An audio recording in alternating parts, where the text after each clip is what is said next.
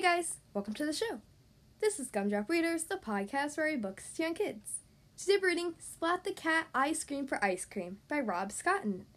This book is requested to me by almost 6-year-old Amy. Thank you so much for requesting this book, and I hope you enjoy the story.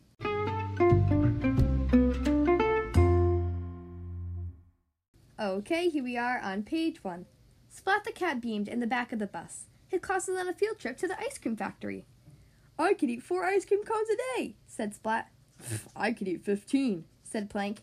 "And I could eat all yours and 1,000,000 more, said Spike. Kitten licked her lips. "I scream, you scream, we all scream for ice cream," the friends cried. At the ice cream factory, ice cream swirled in big vats. Pipes steamed, nozzles gleamed. "Wow," said Splat, "what a dream." The factory manager greeted them. "I am Mr. Jellybean," he said. "Who wants a tour?" "Hooray!" sang the cats. "I scream, you scream, we all scream for ice cream."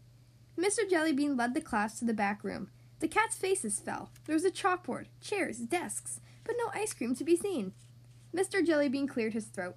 "First, let's talk freezers," he said. "Some are big, some are small. All are extremely cold." Mr. Jellybean talked on and on and on. He seemed to love his freezer theme, but the cats did not. Their eyes glazed over, and their heads drooped. Splat began to daydream that he was making ice cream. He closed his eyes and leaned against a big red button. Beep, beep, beep, beep, beep. Alarms blared. Lights beamed. Splat jumped and screamed. Steam puffed out of the big pipe. Then splat, ice cream streamed out. It became a huge ice cream wave that grew and grew and grew and flooded the entire factory.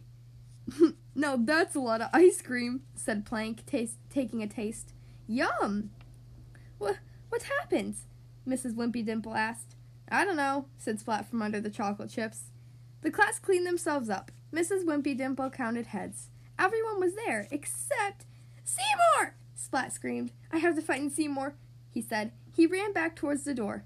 "Wait," Kitten cried. "We'll come with you. We're a team, after all." Inside, the team checked out the ice creamy mess. "Let's look," they said. "Be careful," said Splat. "Seymour is so small we may not see him under all of this ice cream." With brushes and buckets, the cats cleaned and ate their way into the factory. "Seymour!" Splat called, but Seymour was nowhere to be seen. Then the team cleaned and ate their way through the next room. "Seymour!" Splat called again. The team continued until the factory gleamed, but it seemed Seymour wasn't anywhere under all of that ice cream. Just then, a blob of whipped cream fell onto Splat's head. Splat looked up. There was Seymour. He was way up on top of a beam. He couldn't call out because his mouth was full of ice cream. Seymour leaped into Splat's paws. Then Mr. Jellybean thanked the team. "The factory is so clean. How can I repay you? Would you like some ice cream?" The cats all groaned. "No more ice cream," they said. "For now," whispered Seymour. The end.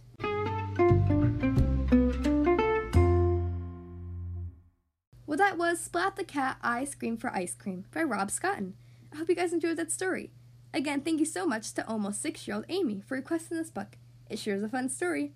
I also have a little bit of a sore throat, so that's why my voice sounds a little bit different. But in the next episodes, it should be okay. If you would like to choose the next book to be read on the Gumdrop Readers podcast, you can send me an email, including your name, your age, and your book request. Ask an adult to help you send your email to gumdropreaders@gmail.com. Again, the podcast email is gumdropreaders@gmail.com. Thank you guys so much for listening to today's episode, and I'll see you next time.